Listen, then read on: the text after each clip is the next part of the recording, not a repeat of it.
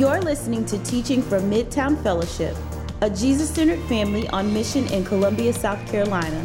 If you're interested in finding out more about us, our family of churches, or how to partner with us, go to midtowncolumbia.com. I want to begin our time together today, and I want to begin ultimately this new series that we are beginning today by just proposing or presenting to you a few questions.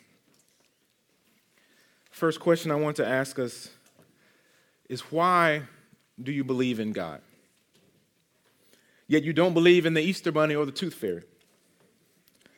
Why do you believe in a God that you can't physically touch, that you can't see with your physical eyes? Why do you believe in him? If you can't scientifically prove that he is real, that he is there, that he is present with you every day, why do you believe in him but yet not believe in other things that you cannot see? We believe in a God that has existed forever, who created us and is leading all of his creation toward his desired purposes. Are we crazy as Christians for believing in this reality? Many call us crazy. Many say the things that we believe are crazy. They say that they're unbelievable. They can't imagine that someone would actually believe that Jesus lived 2,000 years ago, was crucified on a Roman cross, and then got out of the grave. Christians have been mocked for this. We believe that the Bible is not simply a collection of man-made writings, but it is actually inspired by God himself, creator of the entire universe. Amen. To some, it's foolishness.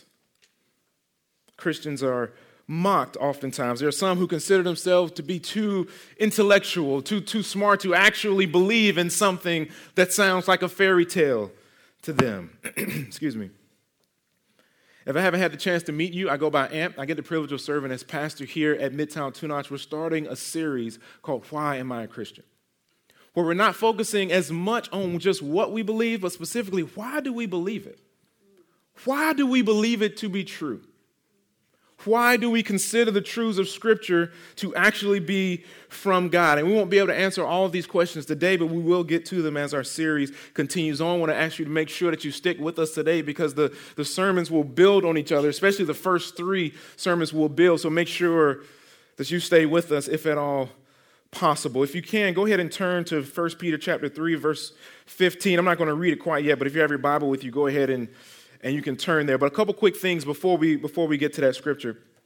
The first one is, and this is apart from the series, I wasn't able to be here with you all last weekend on MLK weekend. If I was here, I would have been able to make this announcement there, but I want to go ahead and do it now briefly while you're turning to 1 Peter.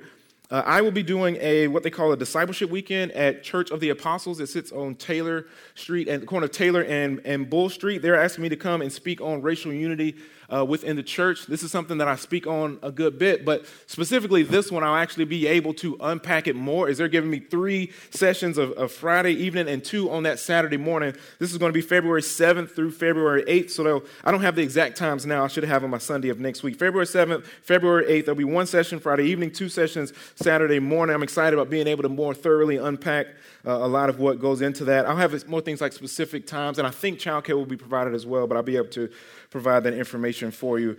So feel free to make a note of that if you're interested in attending. Also, before we get into the scripture today, something we're doing for this series that we don't always do, but we've done a couple times before. Since we're going to be answering quite a few questions about the existence of God, why we believe in God, we want to give you an opportunity to ask questions, and we'll use the 5th Sunday in this series to answer questions that you ask from the Bible. So if you have any question as we're going through it today, you can just text it in 91011. You can just text 2 Notch followed by the question. Here's an example of the way you might want to do that. So if you do have any specific questions, feel free to send those in. We would love to be able to get to those. All right, so theme verse for our sermon series today, 1 Peter chapter 3, verse 15, reads, "But in your hearts, honor Christ the Lord as holy, always being prepared to make a defense to anyone who asks you for a reason for the hope that is in you, yet do it with gentleness and respect." He's saying always being prepared to make a defense to anyone who asks you for a reason for the hope that is in you. He's saying that as Christians, we should be prepared to respond to questions that people might have for, why do you believe what you believe?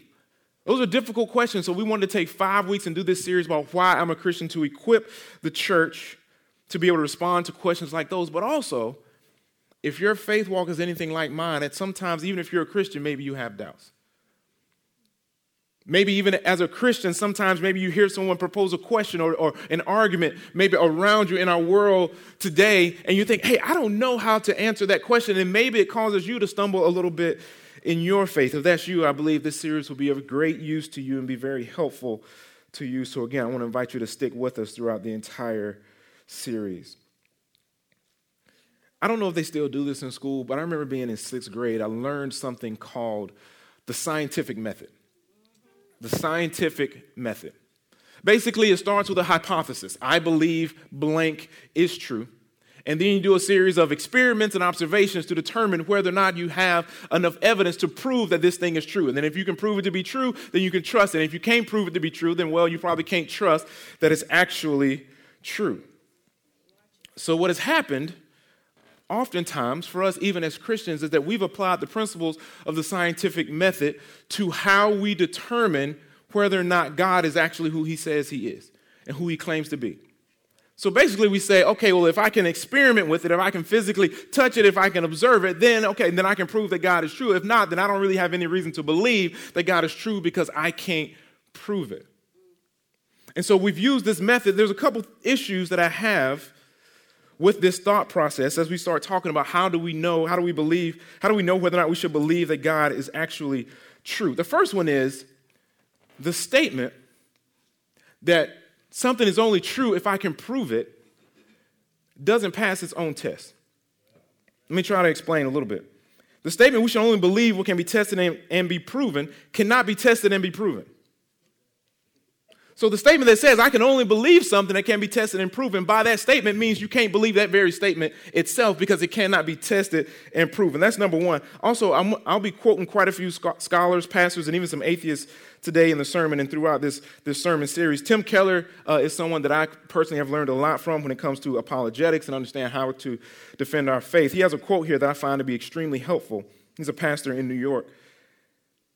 He says that and before this, he admits that while we can prove quite a few things, he says, we cannot prove what we believe about justice and human rights, or that all people are equal in dignity and worth, or what we think is good and evil human behavior.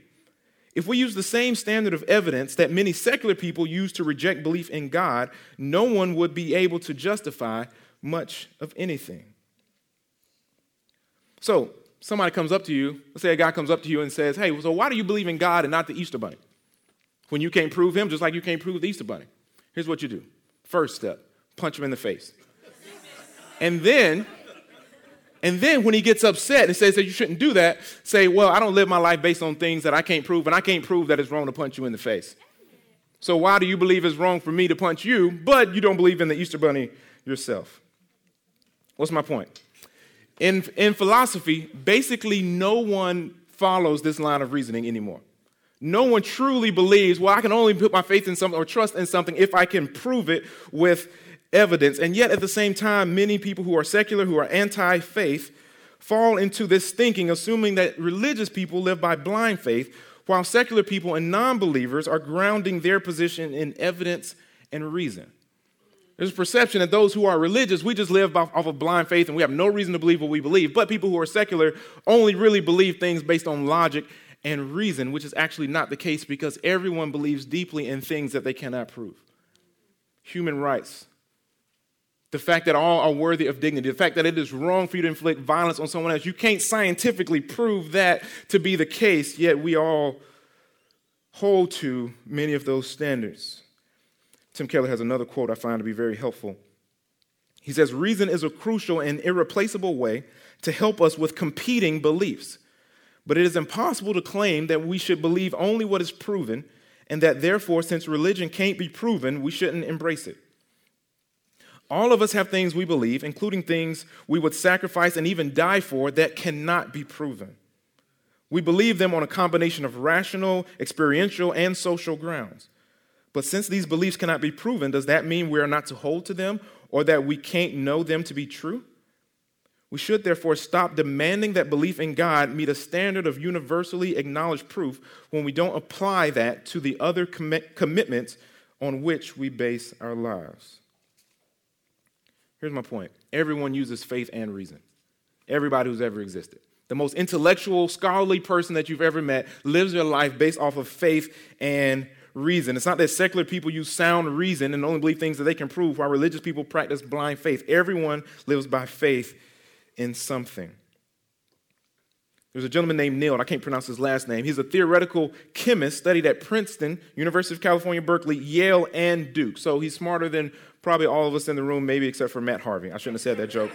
Shouldn't have said it. I debated about whether I was going to say it. I shouldn't have done it. Here's what he says, and he's referring to arguments for God's existence. He's saying arguments for God's existence should not be viewed as proofs of God, but as evidence for God. Why? Because proof is generally relegated to the field of mathematics. Speaking as a professional scientist myself, I can attest that scientists rarely demand proof that theories are true. Instead, scientists and those in many other fields, such as economics, medicine, and archaeology, seek the best explanation for the evidence that they have. When considering arguments for God's existence, we should not demand proof, but should instead ask ourselves which worldview is the best explanation of the evidence provided. Which worldview is the best explanation of the evidence provided? As far as I can tell, the Bible never actually goes out of its way to try to prove with scientific data that God exists. It never goes out of its way to do that. That's not a goal of the Bible. And as we'll get to it, we'll go to Romans chapter 1 in just a couple seconds. We get a bit of an explanation of what's going on beneath the surface when people give all the arguments that they give for why God can't exist or why God does not exist. And I want to emphasize a couple different things that Paul says in Romans chapter 1. The first point is going to be in verses 16 through 18. So let me read those. For I am not ashamed of the gospel, for it is the power of God for salvation to everyone who believes, to the Jew first and also to the Greek. For in it the righteousness of God is revealed from faith for faith, as it is written, the righteous shall live by faith. So the righteous are those who have been made new in Christ, are being transformed more and more into the image of God. Paul refers to them as the righteous, and they will live by faith in the truth that God gives. They'll live by this faith. Let's keep reading. Verse 18, for the wrath of God is revealed from heaven against all ungodliness and unrighteousness of men. Now check out what we do because of our unrighteousness. He says, who by their unrighteousness suppress the truth. Did you notice the distinction that he makes? He doesn't make a distinction between faith and reason. He makes a distinction between faith in the truth and a suppression of the truth. He says the two things that are at odds with one another, the two things that are in opposition are not faith and reason. It's faith and suppression of the truth that we actually already know. One of the points of emphasis from Romans chapter 1 is we don't believe because we suppress the truth. We don't believe because we suppress the truth. Suppressing the truth isn't the same as being ignorant. Suppressing the truth is when deep down you know it's true, but you keep yourself from acknowledging it. It's when you don't know, but you know. It's when you don't know, but deep down, you know. You know what's true. Suppression is the actual issue. Now, we'll get to that later. We'll get more into it later, but I want to say at first that suppression of the truth is an actual heart-level issue that is underneath many of the arguments that people make against the existence of God. And again, I'll try to break that down a little bit, but before I do that, let's get to verse 19 and 20. I want to show them the second thing I want to emphasize from this passage from Paul. And the second thing I want to emphasize is God has given us evidence about his existence through his creation. God has given us evidence about his existence through his creation. This is the point that Paul makes in verse 19 and 20. For what can be known about God is plain to them because God has shown it to them. For his invisible attributes, namely his eternal power and divine nature, have been clearly perceived ever since the creation of the world in the things that have been made, so they are without excuse. He says what can be known about God, his eternal power, his divine nature. God has already shown us these things in his creation. That Greek word there for made plain can be translated made evident. That God has given us evidence about his existence through his creation. He's put the evidence out there.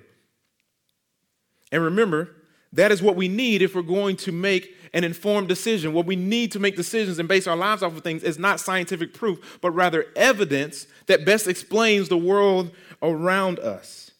We look at evidence and ask which theory or worldview makes the most sense. He's saying that even though we can't see God with our physical eyes, that we can't touch him with our physical hands, he's given us evidence to know that he exists. So, in light of what Paul is saying right here, many theologians, many philosophers, Christian philosophers have come up with these different defenses and reasons and evidences and arguments, I would say, for why we believe that Christ is who he says he is, and more specifically, that God exists. So I'm going to name a few different arguments and use some very scientific names so you think I'm smart when I'm saying them and you can trust what I say. And then we'll show how Paul is right in saying that God has revealed himself and made himself evident through his creation. The first argument that I want to make is the cosmological argument. The cosmological argument. Guys, the cosmological argument is basically another way of saying an argument from something rather than nothing. So the cosmological argument goes like this. Whatever begins to exist has a cause. The universe began to exist, therefore the universe has a cause. The cosmological argument goes like this. Whatever begins to exist has a cause. The universe began to exist, therefore the universe has a cause. For example, this screen right here behind me, if it were to fall, your first initial thought, you would know something happened that made it fall. You might be looking around like, what in the world made that thing fall? Because we all know that if it's just sitting there and no outside force acts on it, it's going to continue to sit there. It's going to continue to be the way that it is. It's not going to move. It's not going to fall without something acting on it. Simple point. The same is true for the universe. And scientists even back this up, that before there was nothing and then there was something. Like, it doesn't make sense to go from, well, there was nothing and then one day there was something without a force that acts on the nothing and makes it something. It's the only thing that actually makes sense. And the first law of thermodynamics, more smart talk, the first law of thermodynamics tells us that in a closed system, like the universe, the amount of matter and energy is constant, always the same. That in a closed system, like the universe, the amount of matter and energy, now it may change form, it may go back and forth, it stays the same. It's constant. That means, then, based on the first law of thermodynamics, that the amount of matter and energy that is currently in the universe is the amount of matter and energy that was in the universe when it began. So if you believe in the theory of the Big Bang, as many secular people do, you have to start asking questions like, okay, but where did that come from? All the matter, all the energy that is there had to have a source, had to have an origin, because you cannot create matter and you cannot create energy on its own. Matter and energy can go back and forth, but they cannot begin. No one can create matter. We can just change energy and change matter back and forth. This stuff doesn't happen unless it's acted on by a force. Nothingness can't just explode. It had to get there at some point, and if that is true, something or someone had to put it there. Richard Dawkins is a famous atheist, writes a lot of books, has spoken in different places. In his book, God Delusion, he actually admits that there's a problem with science explaining how everything came to be. Here's what he said. Darwin's theory works for biology, but not for cosmology or ultimate origins, and cosmology is waiting on its Darwin. Here's what he's saying. In his point of view, he can see how Darwin is explaining the way things are happening here as far as life on Earth. He's saying, but we don't have any explanation actually for how everything actually got here. We're still waiting on someone to tell us that. I'll tell you what that sounds like to me. Blind faith. Blind faith. He has no evidence to support what he is saying whatsoever. No one has ever explained it. And so he says, we're just waiting on someone to explain it. He admits they have no idea where life itself, where materials that produce life came from. He's saying we can't explain how everything came to be here because it's evident that nothing times nobody can't equal everything. It can't. But don't worry, he says in the book, one day we'll find it. Textbook example of a leap of blind faith. It's like he's suppressing the truth about the existence of God. Because as Paul says in verse 19 and 20, for what can be known about God is plain to them because God has shown it to them.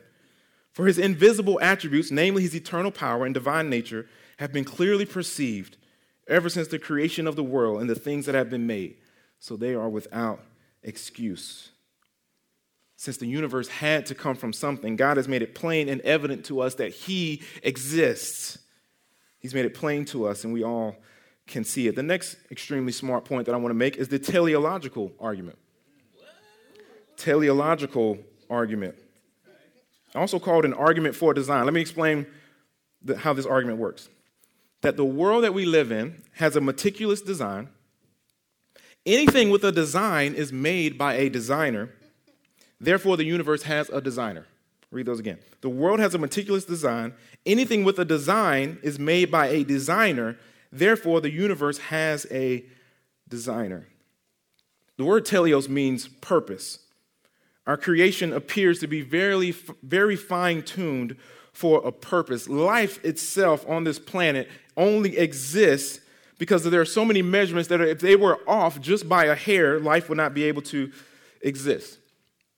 Let me give you some facts about the universe and your atmosphere that you might not know. So that your atmosphere is 78% nitrogen, 21% oxygen, 0.5% argon, about 0.03 or 0.04% carbon dioxide. If some of those levels are slightly off, we could not exist, or life could not exist as we know it. If the level of oxygen dropped by 6%, we would all suffocate. If it rose by 4%, our planet would erupt into a giant fireball, and we all would die. Or if CO2 were just a little higher, let's say about 3%, or just a little bit lower, let's say 0.01%, then the earth would either become an oven or have no atmosphere at all, and we'd all die. Or this one, water is the only molecule that in its solid state is less dense than its liquid state. So basically, ice floats. If that was not true about water, then ice would sink to the bottom of the ocean, and the ocean would freeze from the bottom up, and we'd all die. Or the distance of the earth from the sun. If we were 2% closer to the sun, the planet would be too hot for water to exist, and we'd all die.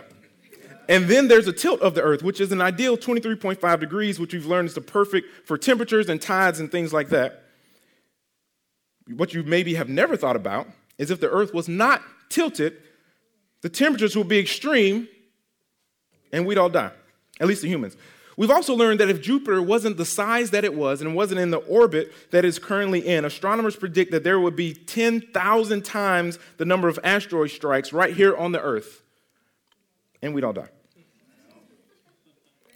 So the telescope shows us that God exists, that God has revealed himself through his creation, but the microscope does the same thing. Even the most basic DNA strands are incredibly complex, enough so that Francis Collins, who's the head of the Human Genome Project, had this to say. How could a cosmic accident ever result in something of this digital elegance of a DNA strand? DNA, with its phosphate sugar backbone and intricately arranged organic bases stacked neatly on top of one another and paired together at each rung of the twisted double helix, seems an utterly improbable molecule to have just happened, especially since DNA seems to possess no intrinsic means of copying itself. Francis Collins. One philosopher said, it's like thinking an explosion in an ink factory would lead to inadvertently produce the collected works of Shakespeare. We would never believe that to be the case.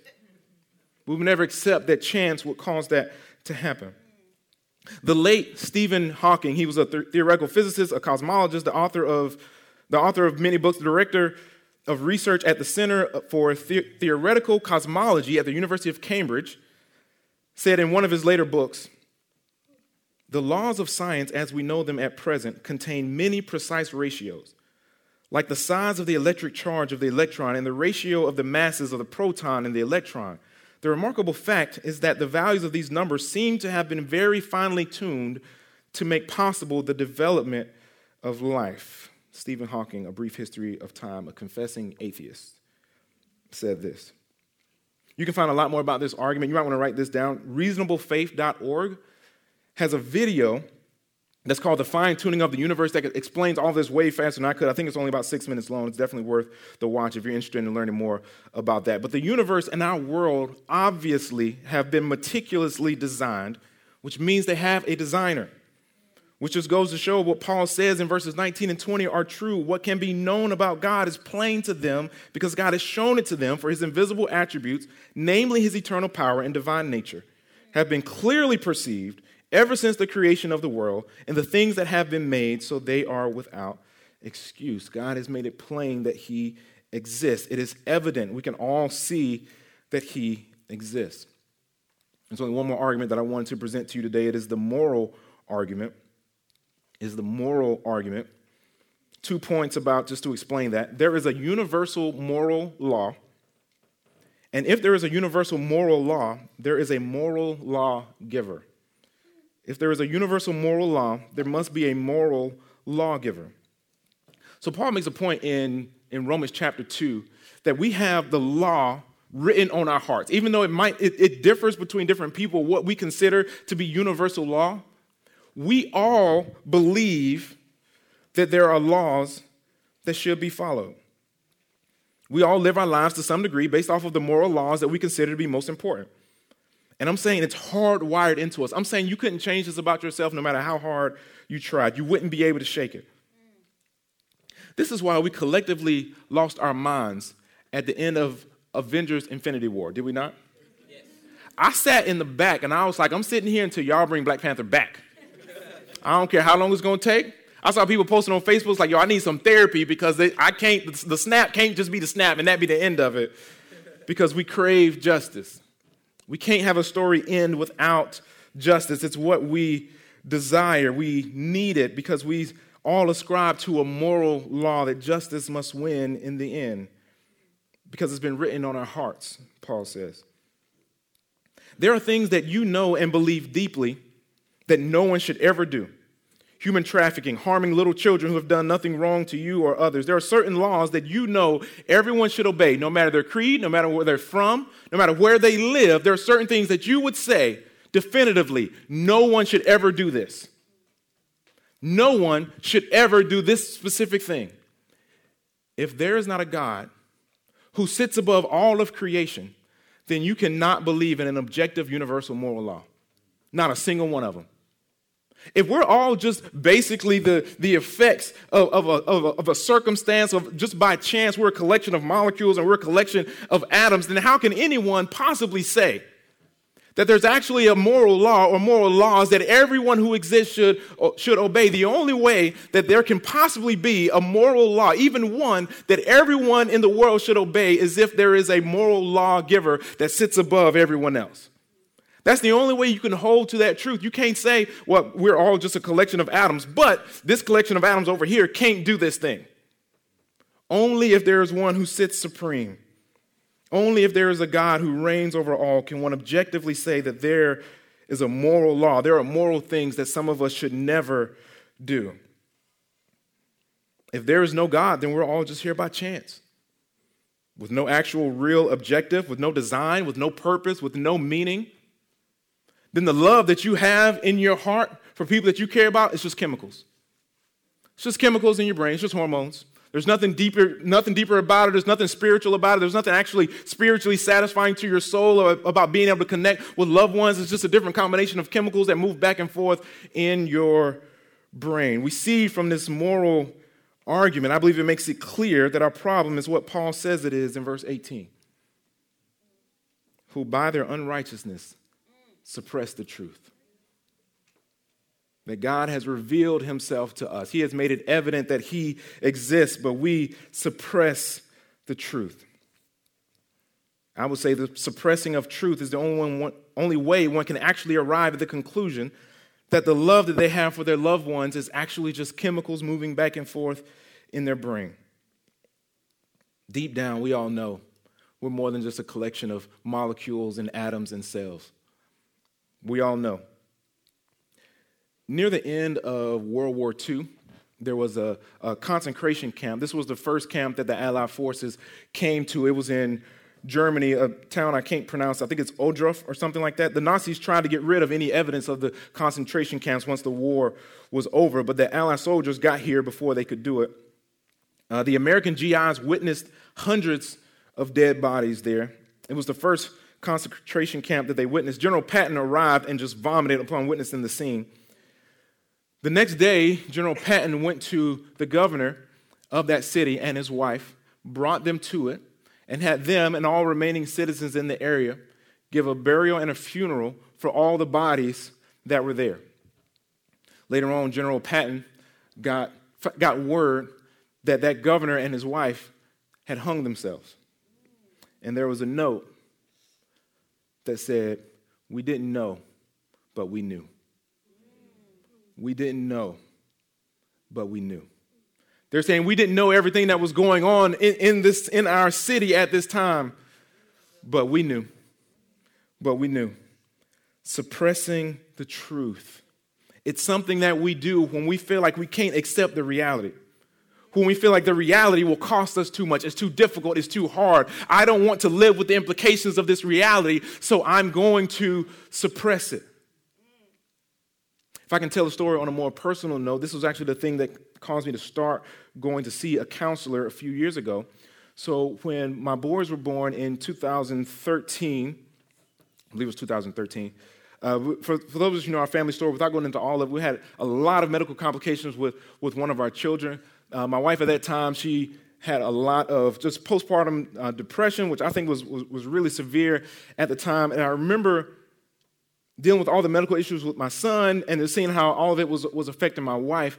I remember just telling myself, just get through it. Just get through it one day at a time. Don't think about it. Just get through it. I was suppressing the pain that I was feeling. I was pushing it down. I was acting like it wasn't there. I wasn't allowing myself to actually deal with it. Well, then a few years later, my wife gets pregnant again. And one thing I started noticing was, even though at that point my boys were a few years old, I loved spending time with them. It was amazing. I had dread about having another child because of all the grief that I had suppressed and not really dealt with.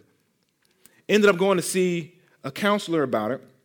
And he had me just like, I used to write poetry, like he had me like write a poem about that time in my life just to try to make myself kind of relive it and go through it instead of just suppressing it. And I started saying things about myself in that poem that I didn't even know were true. About the amount of pain that I felt at that point, I didn't even know it was true. It was like I was hurting deeply at that time, but my mindset was just continue on, because that was the same year Midtown Two-Notch got started. I was bivocational at the time. I was like, no, you just got to keep going. You just got to keep pushing. You just got to continue on. And I suppressed the truth at that time. It's like I knew how difficult it was for me. I knew how painful it was, but I didn't know. If you're hearing this and you're on the fence about God, or you just don't believe in him, or if you're a Christian and there are some things that you know that God wants you to do, or you know to be true about God, but you don't want them to be true, I want to encourage and challenge you at the same time that even though you may think you don't know, you know. You know that he's true. You don't know, but deep down, you know. Deep down, you are aware. We all suppress the truth about God in some way. I'm saying even the most mature Christian in some way suppresses the truth about God because the reality of who he is difficult for us. Because God being God means a few things that we don't like. He owns you. You belong to him. He created everything, even you. He has creator's rights over you, over your time, over your thought life, over your body, over everything. We want to suppress that truth. We don't want to deal with it. It means another thing. You're not in control of anything. You're not in control of anything. He's in control. If he's God, if he made the universe, he's the one that is in control. We don't want to deal with that reality, so we suppress the truth. And we come up with things like, well, you can't prove that God exists, so how do you know that he actually exists? No, you know. You know that he exists. You don't want to know. You may have at this point convinced yourself that you don't know, but deep down, you know. And this is why, and you can tell, and this is why it gets me every time people try to talk about Christians or people who have faith, like we're crazy because we have faith. You ever heard somebody who doesn't believe in God and claims to be a super intellectual or whatever, and they say things like, well, I can't believe in a God who's like this.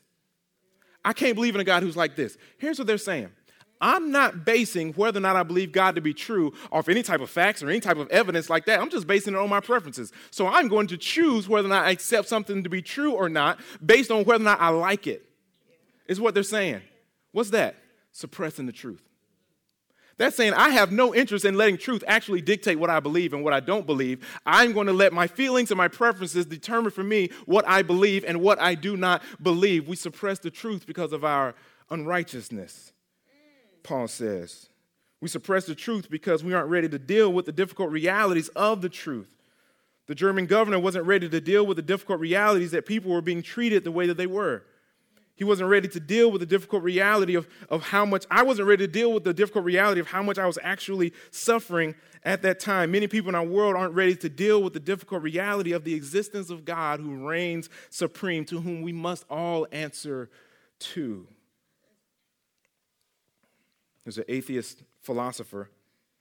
I want to read a quote to you from him. His name is Thomas, I think, Nagel from New York University. He says this in his book, The Last Word.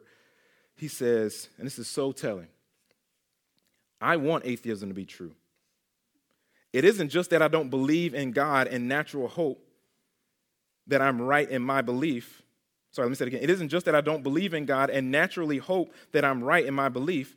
It's that I hope there is no God. I don't want there to be a God. I don't want the universe to be like that. I'm curious whether there's anyone who could genuinely be indifferent as to whether there is a God. This is what he says. He says, I don't think anyone can actually be indifferent about it. No, we're all biased, he's saying. We're all biased to want to suppress the truth in some way because there are things about God that bother us and that we don't like. I don't want there to be a God because then I'll have to change the way that I live and the way that I act. He's saying, I can't imagine anybody actually being objective about this subject. That is what Paul is saying, that we're not objective, that in our unrighteousness we suppress the truth. I'm glad that there was a philosopher who was willing to say it. He's saying, if there is a God, I'm not objective when I consider that. I'm not objective at all. He's saying he's losing control of his life if there's an actual God, and he doesn't want to accept that. So in conclusion, for those of us that are Christians, we must bear in mind that your friend who might be an atheist or just not a believer in God, the arguments that they are bringing before you is not actually the problem. You see that? Nobody became a Christian because you're proving wrong in an argument, right? That's not how it works.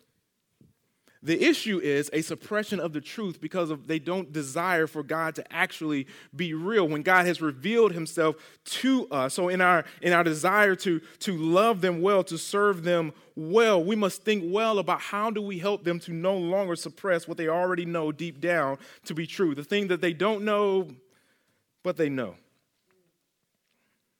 My thoughts on that are, let us be a people and a family that consistently shows others how good our God is. Let us be a people, let us be a family that consistently shows others how good our God is. Tell them about his compassion and mercy and how close he was to outcasts when he walked this earth and those who were looked down on. Tell them about his love that caused him to leave heaven to come to live a perfectly righteous life in our place, to die for people who aren't righteous like us. Tell them about his forgiveness and his grace and how he always continues to love his people no matter how many times we fail and sin against him. Tell them about the power of God, that he conquered death and promises eternal life to all who trust him, and continue to show off his love to them. And here's why that's important. Because if they're going to begin to no longer suppress the truth, they have to come to an acknowledgement of the reality. They have to be freed and have their minds liberated to the truth and the reality that actually God being God is a good thing. That the way to stop suppressing the truth is if they come to realize that actually God being God, that reality is actually better than if he's not God. And we must be a people that show off how good he is in our words and how we love people. That we communicate a God that is so loving that they might say, no, I want this God to exist, and thus I am able to accept him. Because they can actually come to see that God as he truly is. And as we see God as he truly is, we accept him because we know that accepting him means we see more beauty than difficulty, more peace than pain, more joy than suffering. We understand that God actually always gives to us more than he asks of us. We must help others see through the way that we love each other, through the way that we love our world, and through the way that we communicate who he is, that God being God is actually the best thing for everyone who has ever lived. Let us portray who our God is. Let's not be overly caught up in arguments and disagreements and things like that. Some of those arguments and some of those defenses and evidences are good to explain, and I think they're helpful, but ultimately we must realize that people aren't objective about who God is, that everyone is biased because of what God existing would actually cause us. For those of us who are afraid or want to suppress the reality about God because we want to be in control over our lives, we must see that it's actually better for us if God is in control of our lives. For those of us who want to suppress the truth about God, that we belong to Him and He owns us, we need to continue to be reminded of the truth that that's actually what's best for us if we let Him steer and direct us and lead us. That is actually what is best. That's not a truth that needs to be suppressed. It's a truth that needs to be celebrated. That we need to sing songs about it. That we need to come together continually and rejoice about the goodness of our God. May we portray our God as such, because accepting Him means we always receive more from Him than He asks us to give to Him. Every Sunday, as we come together, we try to partake in communion together. Jesus says, do this in remembrance of Him. Communion, the broken bread which represents His body when He was crucified for us, the juice that represents His blood that was shed for us, is a reminder that no, He's good. He's good. He's the King that comes and dies for His people. He is worthy of worshiping. It is good that He exists, that He is who He says that He is. So today, as we partake in communion together, let us remember that even though some aspects of who He is are difficult for us and we may want to suppress them, ultimately, it is the best news that God is real, that He exists, that He is with us. And let us remember that as we approach the table today. I'll pray for us, and then we'll partake in communion together. Father, thank You for being who You are. Thank You for being unchanging. Father, even at times when we want to suppress the knowledge that we have about You, when we don't want to believe the things that deep down we know to be true, Father, help any of us in the room today that maybe during the time of this sermon came to realize different things about You that we have a tendency to suppress. Father, help us to remember and believe and trust You at Your word, that You are good, that You work all things together for the good of those that love You and are called according to Your purpose. Father, help us to see You clearly. Help us to not be blinded by the unrighteousness in our hearts that causes us to believe that we need to suppress the knowledge that we have about You. Help us to see every one of Your attributes as something to be celebrated, something worth rejoicing over, and not something that we need to suppress. Father, make us a people who are those that live by faith instead of suppressing the truth. That we know who You are, we remember who You are, we love who You are, and we're excited about helping others to see You as well. It's in Christ's name I pray. Amen.